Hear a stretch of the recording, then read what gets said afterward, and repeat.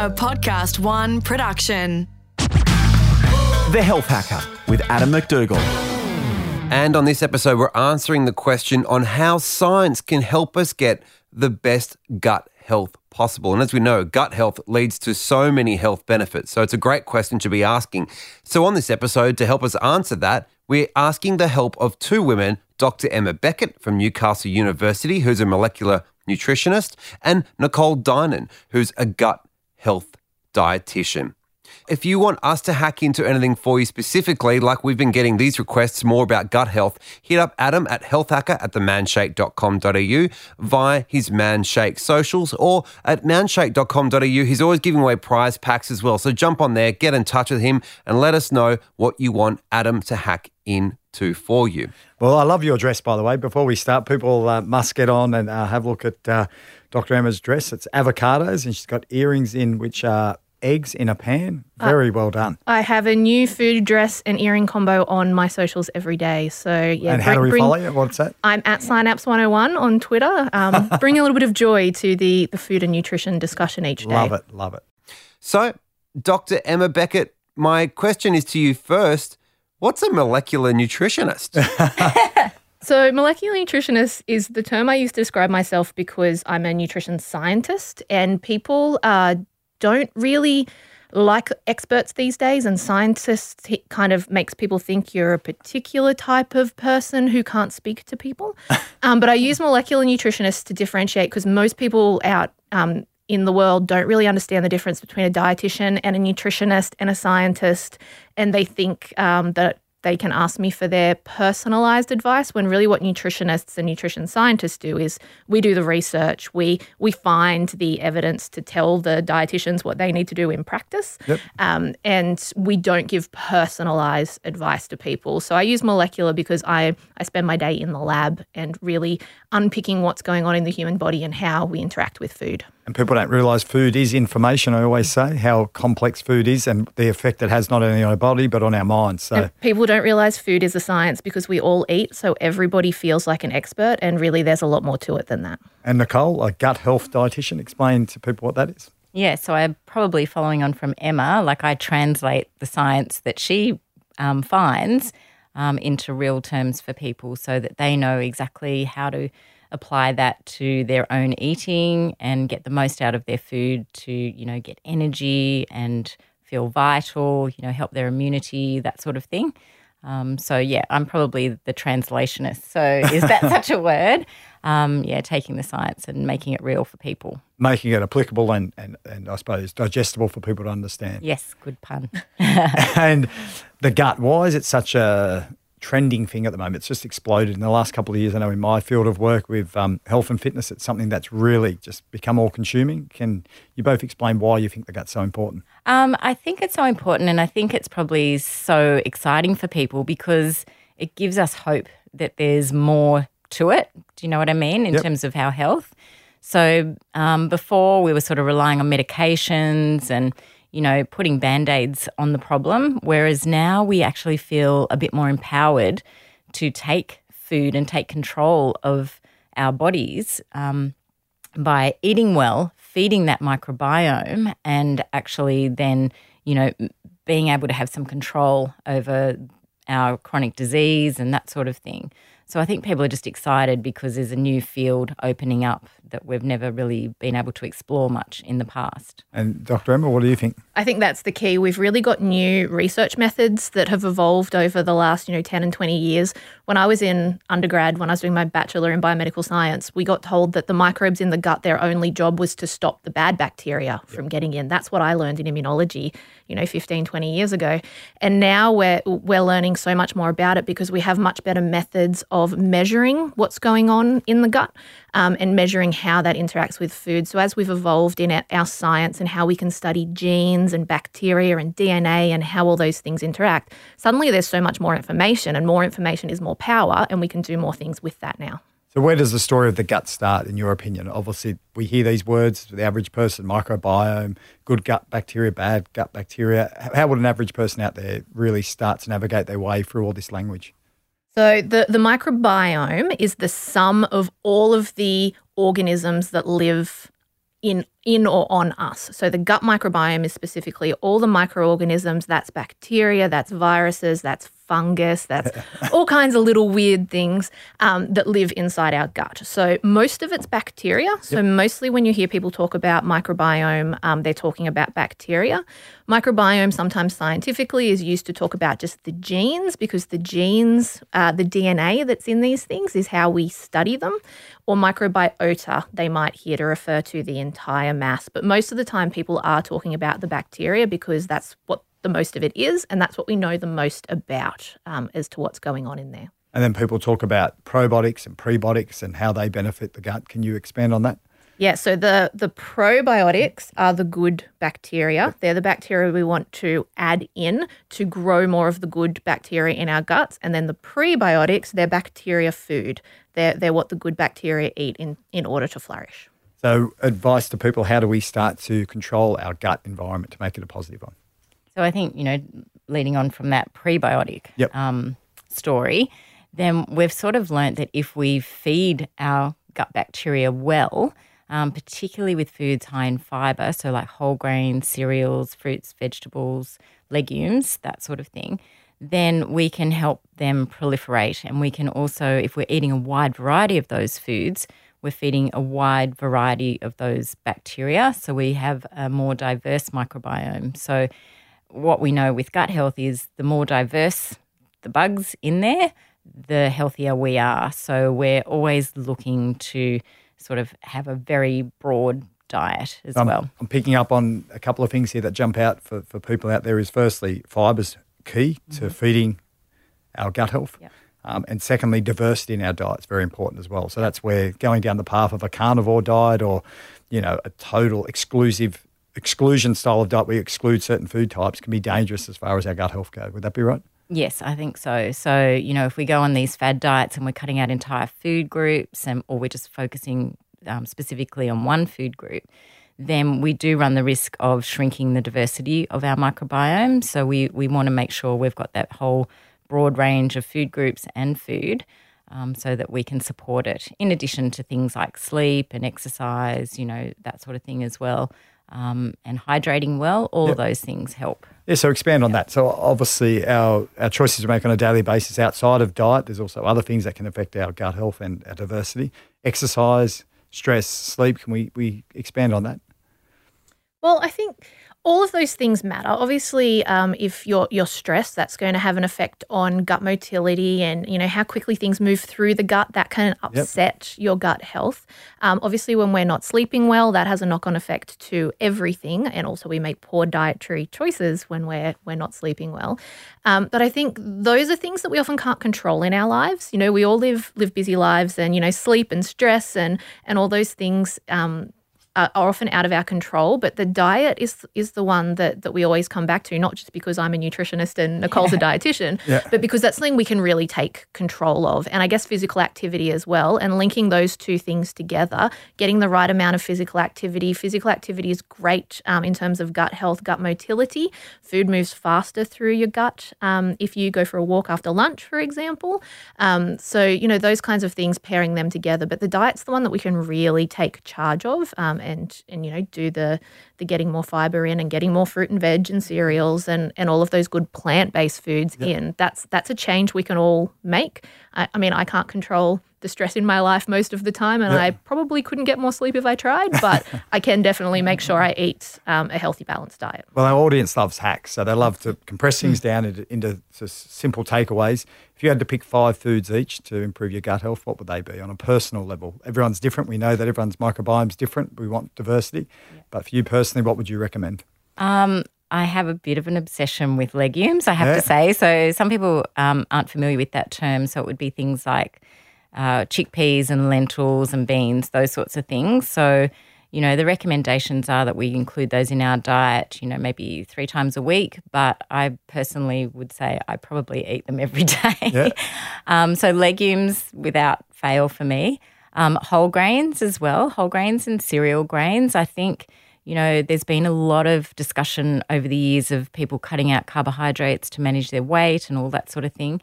But the evidence really isn't there with that. And when we do that, we actually run the risk of not being able to feed our microbiome well.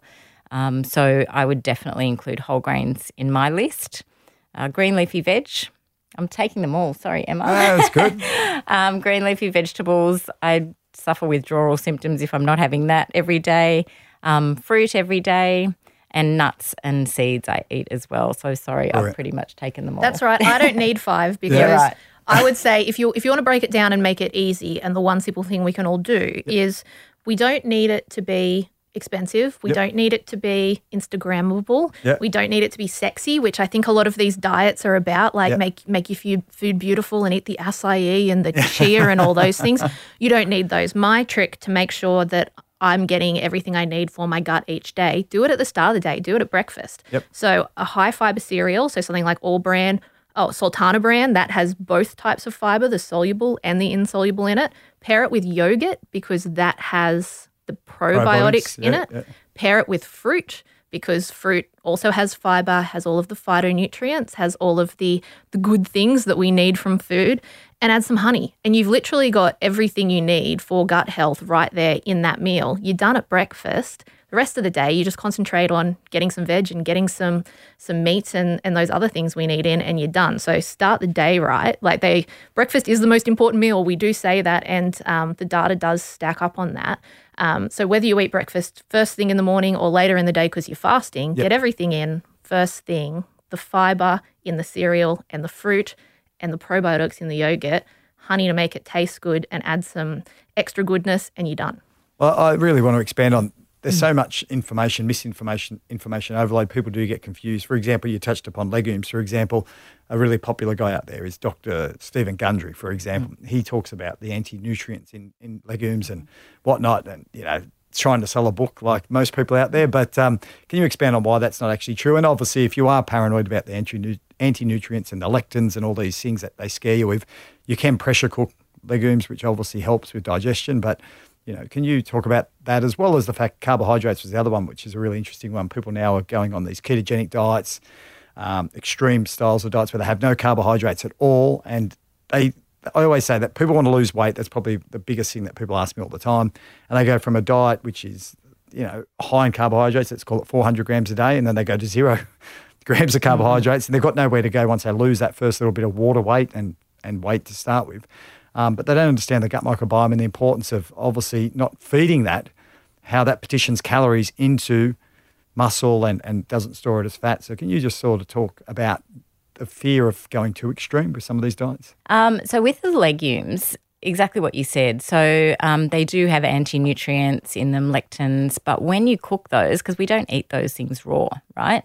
When you cook them, you actually break those down. So it's really not a problem in human digestion. There'd be very few people that would actually suffer that problem. Am I right in saying that? Correct. And so let's just throw that one out to start with. Cool. Yeah. So when we come across those things on media, someone is trying to sell something generally. Yeah. But there's always a grain of scientific truth. Yeah. So yes, there are nutrients or compounds that will prevent the absorption of other nutrients. Yes, that happens. It doesn't mean that eating foods that have those things in it destroys the nutritional properties of the foods you're eating. So there's always a nugget of truth that just gets twisted when it gets put into the public sphere. Yeah, find that tiny thing and hang on to that. And then the next question I want to ask once again on trends is you see these people going on extreme diets now where they eliminate carbohydrates totally. The ketogenic diet where it's just fat, but they don't pay respect to the whole body system. The human body doesn't work in subsystems. We work as a whole system. So people try to get nutrition out of a supplement, but that's not how the food comes. How the food works. How the food works. So can you talk about people going on an extreme diet and the effects that will have on fat loss, particularly with gut microbiome? Yeah, for sure. So with the ketogenic diet, for example, that's actually a medical diet. It was first developed for people like children that were having uncontrollable seizures. So if you put them on a ketogenic diet, it helps with managing their seizures. So that's really where that diet fits medically. So that was picked up by a few people who, once again, wanted to make something out of that diet. And so a lot of people do sort of favour it at the moment, but I see them in my practice every day, and I can tell when I meet them in the waiting room that that's the diet that they're on. How do you tell? Because they're quite anxious or they're quite agitated. Their brain's not getting the carbohydrate that it really wants, and so they can actually exhibit that in behavioural symptoms. This is why they all troll me on social media. Yeah. I thought they might have had a stick of butter around their neck. They get quite angry. So I didn't know if they had a stick of butter around their neck or some bacon or whatnot. But anyway. Yeah, and it was actually the same with paleo. I could always spot someone who was on a paleo diet. So your brain does prefer carbohydrate as a source of fuel, and, we want to make sure our brain is working well and functioning well. We've all got, high intense jobs these days. And in addition to that, it is the fuel that the gut bacteria love the most. So if we're taking away carbohydrate and all the fibre that comes with it, then we're essentially starving the microbiome. So people on a ketogenic diet or restrictive diets do tend to have a more narrow range of bacteria in their gut. Yeah. And that plays a huge impact on losing weight too, doesn't it? Can I expand on that? Because a lot of the time people are going on low carbohydrate diets to lose weight, which is fine if your goal in the short term is to lose weight. But we have to remember we're eating for our health, for our lifespan. Yep. And there's good data now, 2 recent large meta-analyses, which are when we take all the studies and put them together and look at the whole of the data. Diet Fit, wasn't it? That was the meta-analysis. Oh, I always forget their names, but there were 2 large ones that came out recently. And they both showed that low carbohydrate diets increase the risks of all the diseases that we're trying to avoid through weight loss. So high weight is linked to diabetes, cardiovascular disease, and some cancers. We saw an increase in those diseases in the people on the lowest carb diets, and that's because they've inadvertently cut out the fibre in trying to cut out the refined and processed carbs. So they're forgetting about carbohydrate quality in that, and that's actually doing people damage. And people are very focused on weight. But I've been everywhere between 50 kilos and 150 kilos in my life, and I'm in the middle now. In the middle now, I can run half marathons. I do 5Ks on the weekend for fun. I lift weights. I'm active. I'm healthy. I'm happy. I wasn't healthy at either of those extreme weights. You're healthy and you're happy, and that's the most important thing. And I think that's the disconnect in society. So we all have to stop focusing on nutrition for losing weight, because that's just one element of health. It's not all that it's about. And if you're destroying your gut bacteria and your blood and your brain and everything else in the meantime, and your joy, we have to eat every day. 100%. So, don't get stuck on weight. I love that. Such a great message and a powerful one as well. So how do we get through all the BS with all these research studies that are coming out now and so much information? You turn on the news in 1 minute, they're telling you not to eat this food, to go on this fad diet.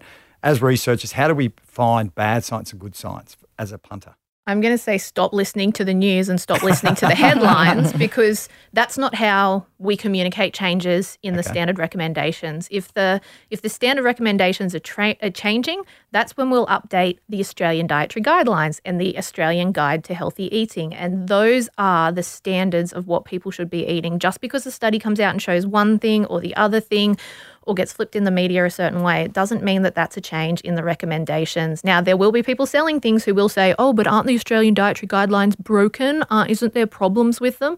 Don't they promote eating sugary cereals and junk food? They really don't. They promote eating high fibre cereals. They promote eating diversity. They promote eating our fruit and our veg and our legumes and our dairy and our lean meats, and they promote all the things that we should be eating. So everyone needs to stop getting distracted by the shiny baubles and the quick wins, and just go back to basics and look at that Australian Guide to Healthy Eating. Yeah, and I would say the same, because those guidelines are actually based on 55,000 research papers. Yep. So it wasn't like it was just one paper that's been pulled out for a news headline or anything like that. So I always say to people, just stop and ask yourself, where are you actually getting your nutrition information from? And is it a credible source, or is it something, that's a celebrity influencer, or something online? Are you getting credible information? I actually have one that might derail it a little bit. What are your thoughts on bone broth? People talk a lot about bone broth for collagen and for the stomach lining and things like that. True, not true, something we should be adopted from our ancients, or not? Your body makes its own collagen, so you don't need to get that from bone broth. And the whole idea of adopting diets from our ancients. They lived to be 30, 35, 38. A study from CSIRO came out just today saying that 38 is the DNA-based lifespan of a human, and because of our good medical care and healthy diets, we managed to extend that into our 80s and 90s now. Ancient people didn't live past 35, 38, so they didn't need to worry about their long-term diet. They only needed to worry about their short-term diet and their reproductive health. So no, you don't need to drink collagen. Your body will make that yourself. And no, don't do what cavemen did because they all died young. Well, I don't know of any clinical trials on bone broth either. So a lot of people like it. You know, I'm always about sort of saying to my patients, you know, if you like it, you feel better on it, then great. But always look at the ingredients because something like that can also be quite high in salt.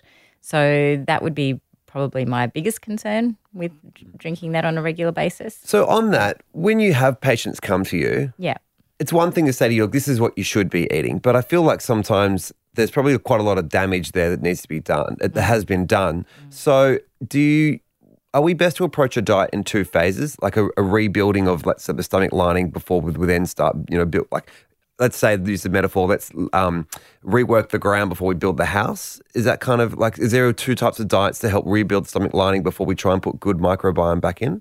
Nice analogy, Alex, yes. Loves an analogy. Analogies. Yeah. I think when it comes to seeing people in private practice, it's really hard to say there's one approach that's going to fit everybody. So I really approach every individual on their own merits. Like what we're seeing now in practice is there's a lot of what we call disordered eating. So people have done a lot of these restrictive diets for years and years, and they've just built up a whole bunch of food rules in their head. And so it can actually become, it's not a well-known eating disorder as such, but it's an unspecified eating disorder called disordered eating. Right. Can you also expand on actually what that is like to – so I see what you're saying. The moral of the story is see a nutritionist. There's no one right answer. But what is – dietitian. See a dietitian. See a dietitian. Or accredited practicing dietitian or accredited practicing nutritionist. So I could be both. So can you tell me then what are the long-term effects then of someone who is restricting themselves on something when after a while, they, like Adam was saying before, they might lose weight for a while, but then – after a year, 2 years, what's starting to happen to their body? Yeah, so if they are restricting things and they're cutting out different food groups and that sort of thing, they are potentially damaging their microbiome. So we need to, I suppose, in the first instance, try to just relax some of those food rules that they may be carrying. And quite often my job is a lot around counselling in some respects because it is more a mental health issue often, and I'm often referring to like a counsellor or a psychologist to sort of work in tandem with me to be able to help them change their eating patterns and feel okay about that because, you know, it has been a lifetime sometimes of that restrictive eating. And then getting back to the food again, preparation is something that Adam and I have spoken about a few times. Yep. Is that true or not? Should we prepare food one way or another to maximise the nutritional value of anything? Raw, not raw? I think it depends on the food. So like a carrot, you will get more nutrients out of that if you cook it. Whereas broccoli, for example, you'll lose more nutrients if you cook it. So, can you go through some of the top ones that might blow my mind? Is that all right? Because that's already... Oh, now you're putting me on the spot. Yeah, so tomatoes are another one. When you cook it, it releases the lycopene, which is really good for men's health, actually. Right. So, so some foods like that, I always encourage people to have a combination of cooked and raw vegetables. So, like if you're having a salad for lunch, then have your cooked veggies at dinner. So you're getting a range of nutrients. Right, so rather than going through the list and going, cook, not cook, cook, not cook. Yeah, I know, too hard. Just mix it up. That's right. Oh, okay. Go broad and try to get... Like when you go shopping, pick up something that you haven't eaten for a while. You don't even recognise what is that. I'm going to try and put that in my diet. So when we're talking about that diversity before, that's the sort of thing you want to do. Eat more seasonally. Try and get something new every time you go shopping. Yeah. Whether or not we're cooking our tomatoes is not the thing that is wrong with any of our diets. No. Like that's tinkering around the edges and that's interesting scientifically, but it's not going to change anyone's life. And diversity and variety. That's what is in common for all the gold standard diets. The Okinawan diet, the Nordic diet, Mediterranean diet, it's all about diversity. It's all about seasonal eating. That's the 90%. We're talking about the 10, well, not even the 99%. This is the 1% we're talking about, which is interesting, but not. The big bang for your buck. Focus on the things that are going to give you the biggest return with the smallest amount of investment, which is diversity, making sure that we're eating under the guidance of the food recommendations. The Health Hacker with Adam MacDougall. Probiotics. Everyone is flogging a probiotic these days. What are your personal thoughts on probiotics? One of the things people need to remember when they're buying probiotics commercially, whether it's in a food or in a supplement, is that each of those vendors will have their own proprietary strain. So you're getting one thing, one type of bacteria in those. So they can be helpful if you've had dysbiosis for a reason. So your bacteria has been interrupted because you've been on a course of antibiotics, for example. They can be helpful in those situations. But putting one thing back in when there's a real diversity of bacteria down there is not really what's necessary for most of us. So really it's coming back to the prebiotics and feeding the good bacteria that are in there and letting them flourish rather than putting new ones in. That's important. That said, probiotic foods can be really good because probiotic foods, when you ferment foods with the bacteria actually can produce more nutrients and they can release nutrients from the foods that make them then easier for us to access. Yeah. So fermented and probiotic foods are great, but taking a probiotic supplement is not recommended unless your doctor has told you to do it. Love it. Great answer. And I always recommend people have things like kefir and kimchi and sauerkraut. Can you expand on some of your favourite types of probiotic foods? I love sauerkraut, and sauerkraut's just a good healthy food anyway, even before you think about the bacteria, and it's tasty and fun and you get to eat it with German sausages. But I mean, yogurt is the easiest one in terms of probiotics. What type of yogurt? Sorry to interrupt you, but a lot of people don't know. There's so many yogurts now. You go into the supermarket, wow, there's so many yogurts. So be careful with your low-fat yogurts because they can be quite high in sugar and quite high in salt, so check the label. I eat the Greek yogurt because it's higher in protein, but I make sure I get a different brand of the Greek yogurt every time I go to the supermarket because each one will have its own proprietary strain of bacteria that they use in the fermentation. So by changing each time, I'm getting the biggest diversity. And there's actually some new yogurts in the supermarket now that I won't mention by brand name that are actually made out of complex and natural cultures and not with single proprietary strains. You can mention it's not the ABC. Go for it. It's an Icelandic brand called Sykur. And it's got a whole bunch of different natural cultures in them. So that means you're getting the diversity, but I switch it up all the time and that way I know I'm getting a little bit of everything. So when I'm in the supermarket aisle looking for a yogurt, obviously the first thing to look for that's not going to help my gut health is sugar. So yogurts that are high in sugar or low fat as such. And looking on the label where it says cultures, so looking for one that has more variety in cultures. And make sure it actually says the word yogurt and doesn't say something like dairy dessert or some kind of yogurt-like word because in Australia you can't use the word yogurt unless it has a certain level of bacteria in it, which means that it's actually going to make it to your gut in a level that it can be used. Do you have any more supermarket hacks? Like, that's fascinating. I've never thought about that. Like, when you're shopping, what are the things that occur to you because you have this science where other people might not be aware? So, Nicole, you might actually have something you can jump in there. So in terms of yogurts, for example, like I always teach my patients that 4 grams of sugar is 1 teaspoon. So I think that's something that they can actually relate to. So when they're looking at the packaging, they can then go, okay, this one's got 25 grams of sugar in it. So how many teaspoons is that? Do you know what I mean? So it's sort of a bit more real for them to be able to make that comparison.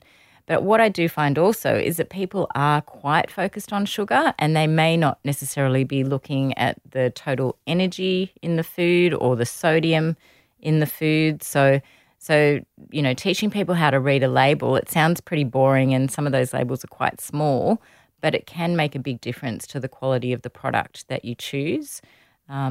Is there somewhere where see, labels is an interesting one that always throws me. Is it per serve? Is it the actual totalage? Yeah. Where I feel like there should be a tutorial on reading a label. I'll do it. Great. Okay. How do you read a label? So if you've got 2 products in your hands and you just go, well, what am I looking at here? That's when you're looking at the 100-gram column. So you can actually compare apples with apples, Yep. if you like. So then you're looking at the exact same amount in each. Whereas if you're looking at how much you're going to eat, that's when you potentially look at the per serve. You just have to make sure that the manufacturer's serve is actually the serve that you would give yourself. Yep. Right. Can I jump in there and yeah, sure. say the per serve on a label is set by the food company, and there's no rules about how they set it, and they set it based on how much they expect you to eat. So you could pick up 2 bottles of soy sauce. This happened to me recently. 2 bottles of soy sauce. One has 5 mils as the serve. One has 50 mils. So you can't look at it and go, that's how much I'm meant to eat. That's how much I'm expected to eat. That's how much I should eat, will eat. That is completely arbitrary, and that's used for them to calculate when they say this product has X amount of your daily protein per serve. They need to have some kind of evidence behind what they expect you to eat to be able to set that serve and make that claim, but it actually has nothing to do, when we talk about serves in the dietary guidelines, nothing to do with Does it that. Nothing to do say with those what the serves. serving Yeah. quantity is, though? Did it Yes. say 5 mils? Yeah. So at least there's a little bit of light at the end of the tunnel. You can go, one's 5. Yeah. That seems more realistic than 50 because I'm not having 50 mils of soy sauce. Yeah. It's like 1 bag of chips is 1 serve. That's probably a bit high. Well, that Yeah. happened to me recently. I walked in to buy yogurt for my kids. Even the hacker got knocked out. I got hacked. My Yeah. wife and I walked in the supermarket to buy some yogurt, and she came over with some yogurt, and I looked at the back and it said 2 serves, and it was literally a 75 gram pouch of yogurt, which Yeah. a kid sucks that down in half a second. 2 seconds. Yeah. Yeah. So that wasn't a proper serving No. size. But And my wife said it was low in sugar because she looked at it and it said it had less than 5 grams of sugar per serve, but it was actually 2 serves, so it made it 10 grams of sugar, which to me was too high. Yeah. And so for all the kids who are saying you don't need maths out in the real world, when are you going to do that outside of school? This is when you need it. But it can even change within the same product. Yep. You get one yogurt and it comes in small tubs. They'll call one small tub a serve, and then you get the same yogurt in a large tub, and suddenly that serve is twice as much, half as much, a quarter as much, because it's all about expectations. And if they want to be able to say this is your yogurt for the week, they just divide what's in there by 7. If they want to say this serves 4 people, they divide what's in there by 4. So you can't even go, this is this brand of yogurt in big and small, and think those numbers are going to match. Wow. It's a bit of a minefield. So, it really does come back to you knowing how much you would eat of that product and comparing it to that serve. But if you're ever confused, you can just look at the 100 grams. Yep. And certainly when you're comparing products, I would look at 100 grams. So what are versus your 100 limits? grams. So your limits are sugar. What would your limits on sugar be for 100 grams? Well, it depends on the product, Okay. but they sort of suggest around 15 grams Yep. in a product per so 15%, per no 100 more grams. than 15% of the product sugar. Yep. Yes, and when it comes to sodium, they say like 120 milligrams per 100 grams. So I think that one's quite key because people, we all eat too much salt, particularly when we're eating packaged products. So that one's a key one just to get in your brain, 120 milligrams per 100 grams, unless it's something like bread, which naturally requires more salt to make. So they're a bit more lenient in that regard. They'd say 400 milligrams. But also it depends what else you're eating. So That's right. if you're picking up a bread, but for the rest of the day you're eating fruit and veg, which are definitely not going to be high in salt, then don't worry about it. But if your diet consists primarily of processed and packaged foods, then you need to be more careful with those kinds of upper limits. But the more fresh foods that you can get in, the less salt and sugar and all those other things, because we add them not just to make food taste good, but to make it last longer. So packaged food's going to be higher in those things. So you've got to really think about it in the context of your entire diet rather than just going that food is good and that food is bad, because no food in isolation is good or bad. The quality of our long-term diet is what matters. Yeah, and probably talks to the idea of basing your diet mostly around fresh food where you can, and not necessarily all packages. I get confused with sugar versus non-added sugar versus natural sugars. How does that all break down? I mean, am I worried about juice? Should I, things like that? Oh, it's natural sugar, they tell me, juice. Right? Like, what's going on there? How do I decipher that minefield? Yeah, so when you think about juice, if you were to have, a glass of orange juice, you may have 4 or 5 oranges actually in that glass. So the thing that's probably missing is the fibre, and then you've got a more concentrated hit of the sugar. So it's not going in the same way as what it would go in when you're actually eating the whole fruit, because you haven't got the fibre to slow down the absorption of the sugar. So is the moral of the story, eat close to the source of what it was? That's right. Yeah, we're changing the format, So, or if you're having a juice, have a small amount, that sort of thing. So there'll be days where you want to have some, so have a small amount. you've mentioned sodium a bunch of times in this episode. Why is salt such a problem? I think, when we're talking about chronic disease and that sort of thing, particularly heart disease, it can be problematic in that regard because it can harden the artery wall. So we don't want to be adding a lot of salt to our diet. We probably get some naturally from fruit and veggies anyway, particularly vegetables. So having a lot of added salt can just make things more difficult for our cardiovascular system. We do need some salt or we would die, but we don't need lots of salt because it literally, the salt in our body will pull water into our blood, make our blood a higher volume, which is what increases your blood pressure. Doesn't happen to everyone. Some people are more sensitive to it than others. Some people can eat all the salt they want and never get high blood pressure.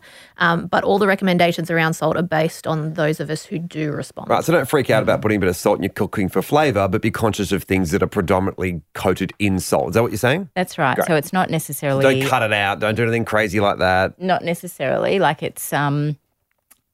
it's not the salt that we add to our cooking that's the problem. It's more the salt that's in packaged food that's the problem. Right. So what's the difference? Can you expand on that? It's probably no different. It's probably just the volume. If we're getting more from, tinned food particularly, they have to put salt in there often like as in a tinned preservative. tomatoes. There's a lot of hidden salt. So tin food gets demonized, but I don't think it's the biggest problem. So there's lots of products that don't taste salty that have lots of salt in them. Like? So if you go to the shop and buy a pre-packaged cake or biscuits, for example, don't taste salty at all, taste very sweet, but they have a lot of salt in them because that's what makes them last a long time. Because what salt does is it pulls the water and the salt holds onto the water and then the bacteria can't grow. So that's one of the way we make foods last longer. So tin veggies, rinse them if you're worried about it, but tin veggies are definitely not the biggest source of salt from processed foods in the Australian diet. It's the hidden salts in the sweet foods. There's a lot of confusion around diets and advice. So going back to that question, milk is a big one we get asked all the time. Low fat, skim milk versus full fat milk. What would you recommend? I wrote an article about this. Yeah, A2. Give it to us. What's your... So I did the maths on if you switched from full fat to low fat milk over a year and drank a latte, a large milky latte every day, that can actually add up to several kilos in weight, just based on the difference in the kilojoule content. But there is really good evidence that shows that people who eat full fat dairy eat less of everything else. So based on the core, switch it out. And healthy swaps is such a common thing that people like to think is a hack. But you've got to think of it in the context of the whole diet because, yes, you could maybe lose 8 kilos if you switched your latte every single day, but you might then eat more energy from your other foods throughout the rest of the day because fat helps keep you fuller longer. So going low fat isn't necessarily a solution. And I would really just say, drink the milk you like. Yep. Okay. Yeah, it's a great answer. And a lot of people don't realise is weight loss, if your goal is weight loss, isn't just calories in versus calories out. There's obviously the gut microbiome. There's obviously the hormonal response, ghrelin, leptin. It's behavioural change as well. So there's a whole multifaceted approach to solving that problem of gaining weight. But what about veganism? That's trending at the moment, something that's very popular. What's your thoughts on that at the moment? Game Changers, the movie's obviously having a big impact. Every single person I bump into now goes, I'm going on a vegan diet. They last about a week. Or they're on a vegan diet, they're eating twisties and, shapes, biscuits. But, what's your thoughts on the vegan trend at the moment? I think any diet can be healthy and any diet can be unhealthy. It really depends, like you say, how it's put together. Yeah. So you can be a really unhealthy vegan. Yeah. So, and veganism is not just about cutting out meat, and hoping for the best. That's not necessarily going to make sure that you're getting all the nutrients that you need. So if you do want to go vegan or you're really committed to that sort of lifestyle approach, you can actually do that in a healthy way. But if you're unsure, I would say definitely speak to a health professional about that. And it's worth investing in it if you want to make it a lifelong choice. What about you, Dr. Emma? What's your thoughts? Well, I think previously most people who were vegan for ethical reasons as opposed to health reasons. And it's definitely been more trendy lately to go a plant-based diet for health reasons. But, you do need to be careful on a plant-based diet that, things like vitamin B12, you're only going to get that from the animal products. So you need to either supplement or things like activated yeast for that. But also it's being twisted as a trend into anything plant-based is therefore healthy. Yeah. And, we've got all these fake meats now that, they're just as processed as anything else. And there's no evidence that being vegan or vegetarian improves health outcomes compared to people on a normal, healthy, balanced diet. Yeah. So I don't want to be boring, but it comes back to you don't need to be extreme in either direction, that you do need to have the variety and get the fruit and the veg and the cereal and the dairy and the meat. And if you don't want to eat the meat, fine, replace that with the legumes. If you don't want to eat the dairy, fine, replace that with dairy alternative. But the big ones that you cannot replace, that you do need to have a healthy, balanced diet, is your fruit and veg and your cereals and grains. Yeah, brilliant. And that's the message we try to promote here, is obviously diversity and being sensible. And what works for you might not work for somebody else. So, ladies, thank you so much for coming in. I think it happens quite often in these conversations, and it's never a sexy answer. It's the beige Volvo, it's the compound interest, it's the kind of slow change and build and smart choices that we do to be healthy. If you could surmise, each of you individually, what are the key things that we need to do, which are those beige and boring, but that's okay, things to increase our gut health and our overall health? What would they be? I'll start with you, Dr. Emma. I'd go back to what I said before and say get more of the good things in. So get more of your fruit, veg, cereals and whole grains. And focus. But not all cereals, not the sugary ones. Stay away from them. High fiber cereals. Yep, so the good ones. Yep, definitely. Fruit, veg, high fiber cereals and whole grains, which is what is coincidentally recommended in the Australian Dietary Guidelines. So go back to basics, focus on getting those good things in, and stop stressing about all the other things. That will give you a healthy gut and a healthy body every time. Nicole? I think it is really the fibre message at the end of the day. So like if we just broke it down, starting the day with a high fibre cereal is a really good idea. So maybe you get something like Emma said, like All Bran or Sultana Bran, something like that, Guardian. Then by morning tea, you might have some nuts with a piece of fruit. Lunch, you might have a whole grain sandwich with salad on it. In the afternoon, you may have some yogurt and berries, something like that. And then you've got your lean protein or legumes with vegetables and whole grain in the evening. So it's just, getting that fibre spread across the day, but generally increasing the fibre in your diet. Can you explain to me the difference between, you've mentioned earlier, fibre, soluble and insoluble fibre? So soluble fibre dissolves in water, and insoluble fibre doesn't.